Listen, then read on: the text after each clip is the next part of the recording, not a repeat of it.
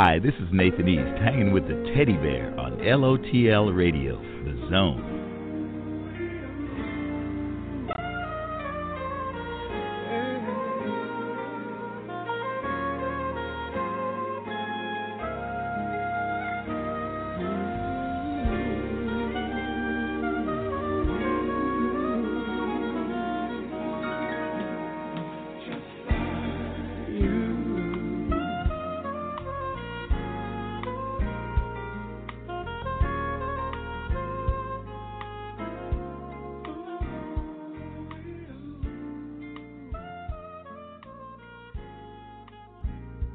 He had me with that album, and I've been a long admirer since that time. He has returned to us celebrating his 30th new album, 30. I'm talking about the Grammy-nominated saxophonist there, Mr. Gerald Albright. So on behalf of The Zone and myself, the Teddy Bear, it is my honor to welcome The Zone, Mr. Gerald Albright. Brother, how are you doing there? I'm excellent, Teddy Bear. How you doing today? Man, I was dating, man. I said, wow, 1988, man. I'm hearing it on 103 point KC, and it was constantly in rotation. And I said, I gotta go get this album. In Musicland, I purchased the album Bermuda Nights, and two of the songs that I fell in love with that album was In the Mood, the remake, your interpretation of the Whispers version, and also still an incredible album. And now here we are, 2019, new album 30. And I wanted to ask you, how have you seen yourself progress as an artist going from Bermuda Nights to where you are now?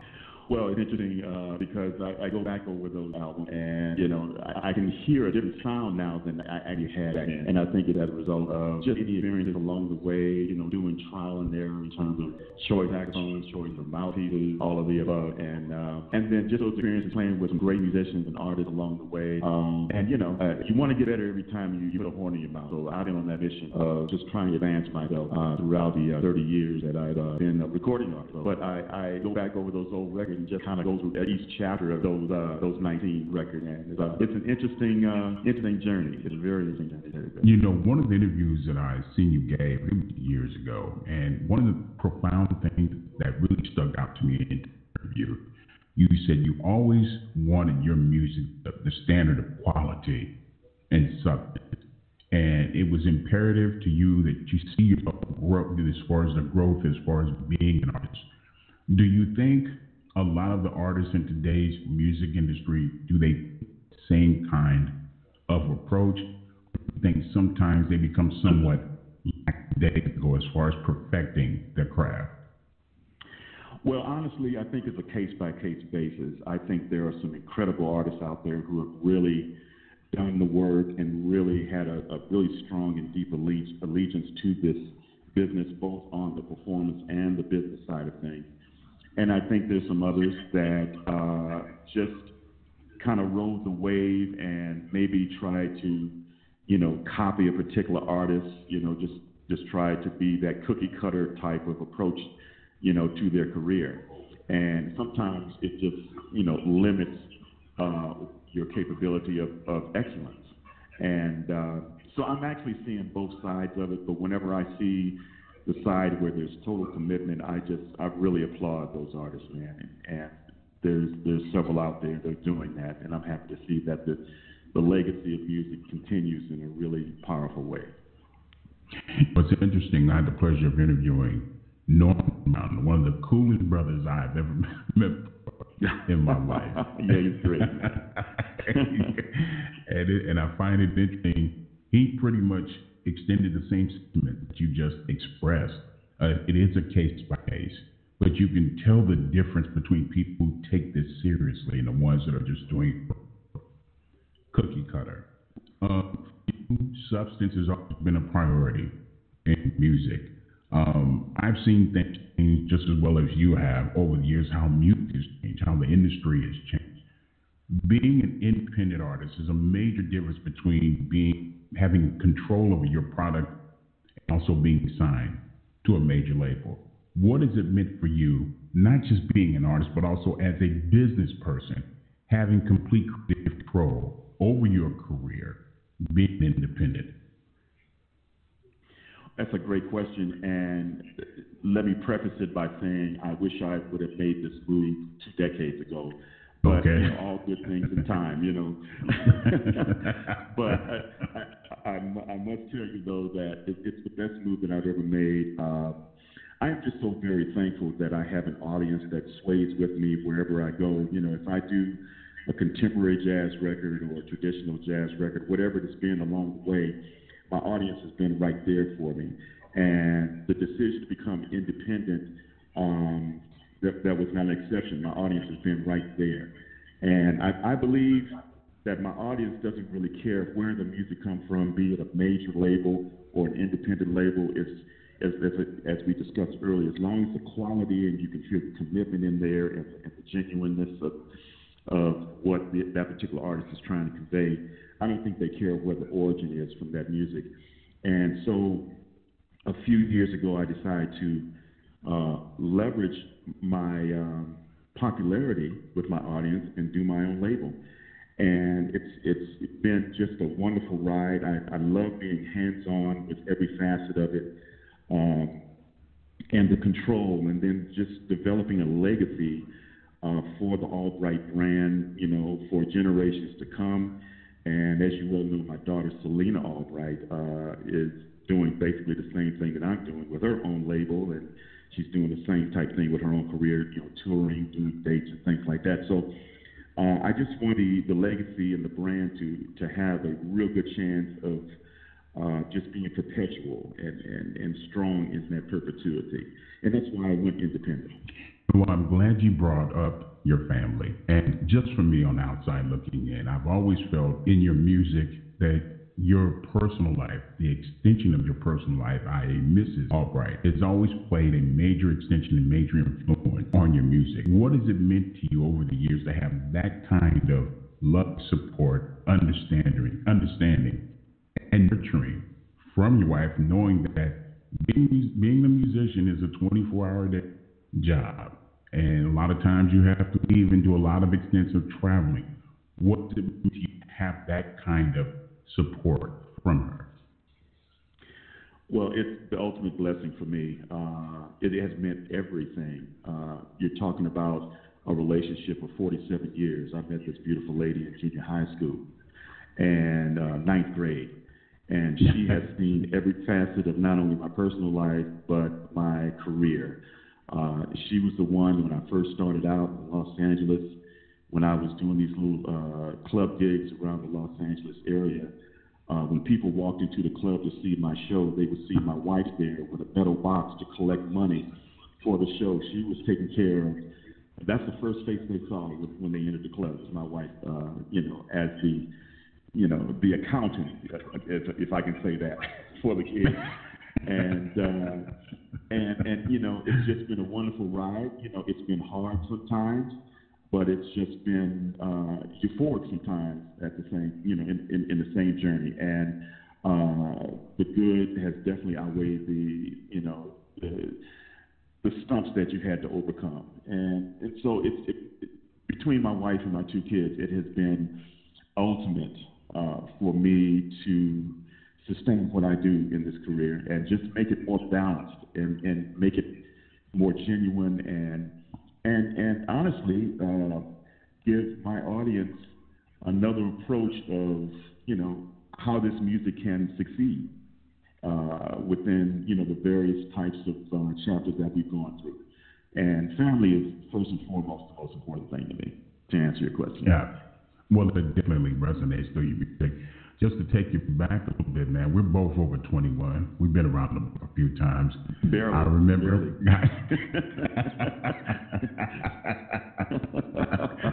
Man, I remember when you had an afro. I remember Cons by C was still up and running.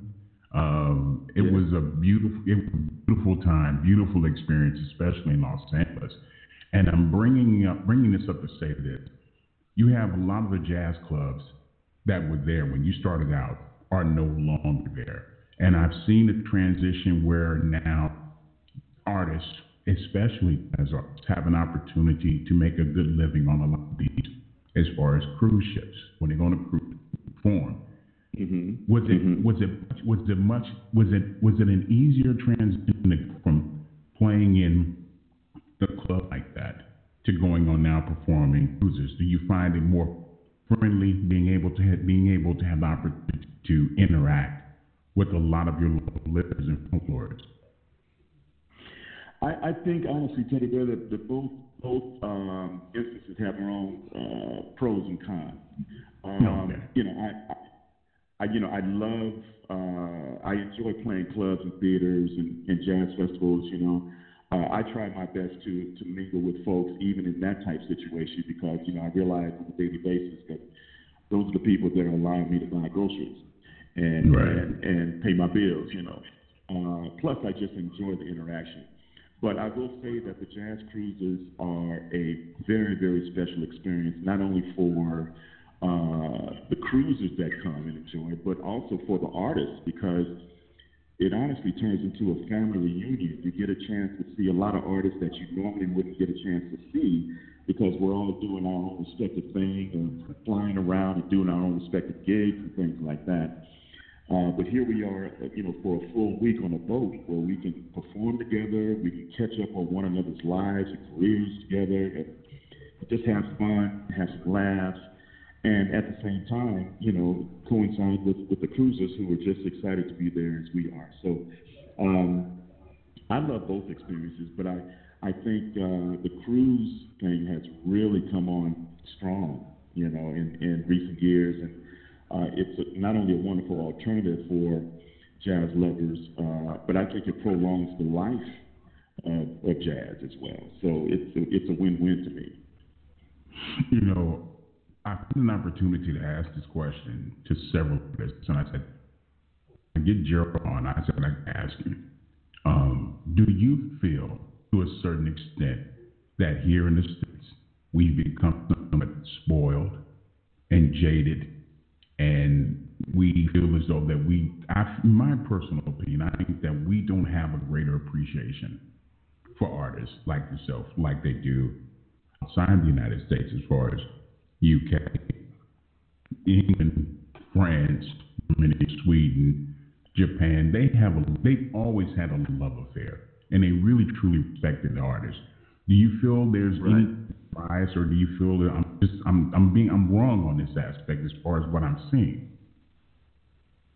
Well, I think once again it's a case by case basis. Okay. For me, and I'm speaking of my career. I go to certain regions of the country like the DMV, Maryland, D.C., Virginia, and I feel the genuine love from, that part of the country. I mean, whenever I release a record, they're always the ones that either download or run out and get that CD as soon as it's released to the streets. There's other areas of the country that I don't get as much attention. And but you are absolutely right. Whenever I go over to Japan or Europe, I feel that not only the patrons there, they're into the current project, but they also go back to whatever you did, whether it was your project or not. I may have done a solo on somebody else's project, like Phil Collins or Quincy Jones. They'll bring literally 20, 30, 40 CDs for me to sign at the CD table there, because they've done their history on what I played on, who I toured with, blah, blah, blah. I don't see that type of commitment from jazz lovers in the States. I mean, they'll bring 1, 2, 3 CDs to the table to sign, but they don't go as deep as like the Japanese and the Europeans. And honestly, a lot of my comrades have decided to move to Germany and other places in Europe and Japan because of that, because there's more of a respect for the music over there, and for some political reasons as well, which is a whole other conversation. Right. But it's an interesting question. That's really an interesting question. But I do have to say that there's certain areas of the country that really, really support my music, and others that support, but you just don't feel that 100% support. So. We're on a mission to just be as global as we possibly can. Without question. I said every artist that I've had an opportunity to broach that subject to, they've said the same thing. From Bobby Caldwell, he said, when I go to Japan, they treat me like royalty.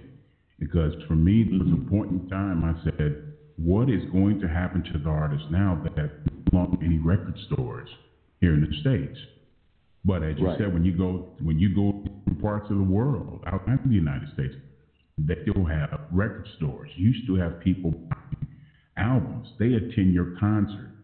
And they have the liner notes to everything. And it's such a beautiful experience because at the end of the day, we all want to be appreciated, the work that we do. And speaking of, we've waited a long time to get a new album from you. Can you tell us about the new album, 30, and what it represents to you as an artist? Well, honestly, it's a landmark record for me because it represents 30 plus years being in the music business as a recording artist. My very first record came out in 1987, which is called Just Between Us. And between that record and now, there have been 19 projects, and I'm working on number 20. I'm just getting started on number 20. Okay. So when I look back, the concept of this record, I went through 12 records that I have already recorded, and I handpicked some of my personal favorites and some of the favorites of my audience who has been with me that 30 years plus.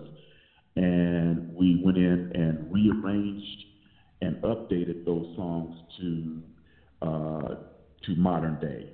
And so, there's some extra seasonings on all of the songs. We brought in some fresh elements to make it, we wanted the body of the song to still be there, that everybody knew from way back in, but then we wanted to add some other ingredients to really make it a production that we were all satisfied with. And I think we conquered that on this 30 project. Without question, 4 on the Floor is rapidly the charge, man. I said, man, bravo. Said, thank you so much. I said that when I see artists like you and Walter Beasley, you that I grew up listening to and seeing you in concert. It's a beautiful experience. My son, he teases me all the time, Dad, you're still living there. Hey, I'm fine with that. I don't have my wax. I'm comfortable in the skin out here. So I'm cool with that. I'm comfortable with that. And for those who have had an opportunity to see Gerald Albright perform live, you're going to get that opportunity. Actually, this coming Friday, he will be at Yoshi's in Oakland, California, 94607. Friday and Saturday from 510 Embarcadero West, located in Jack London Square. And you see, well, Teddy, I'm across the other side of the world. How am I going to get there? Planes, trains, automobile. Okay, get to Oakland, get to Yogi's. Love that mercy. Without further ado, far be it for the Teddy Bear to deprive the many listeners from some therapeutic music. So let's get into it. For Mr. Gerald Albright's 30, new album 30 with 4 on the Floor. Here in the zone of LOTL Radio.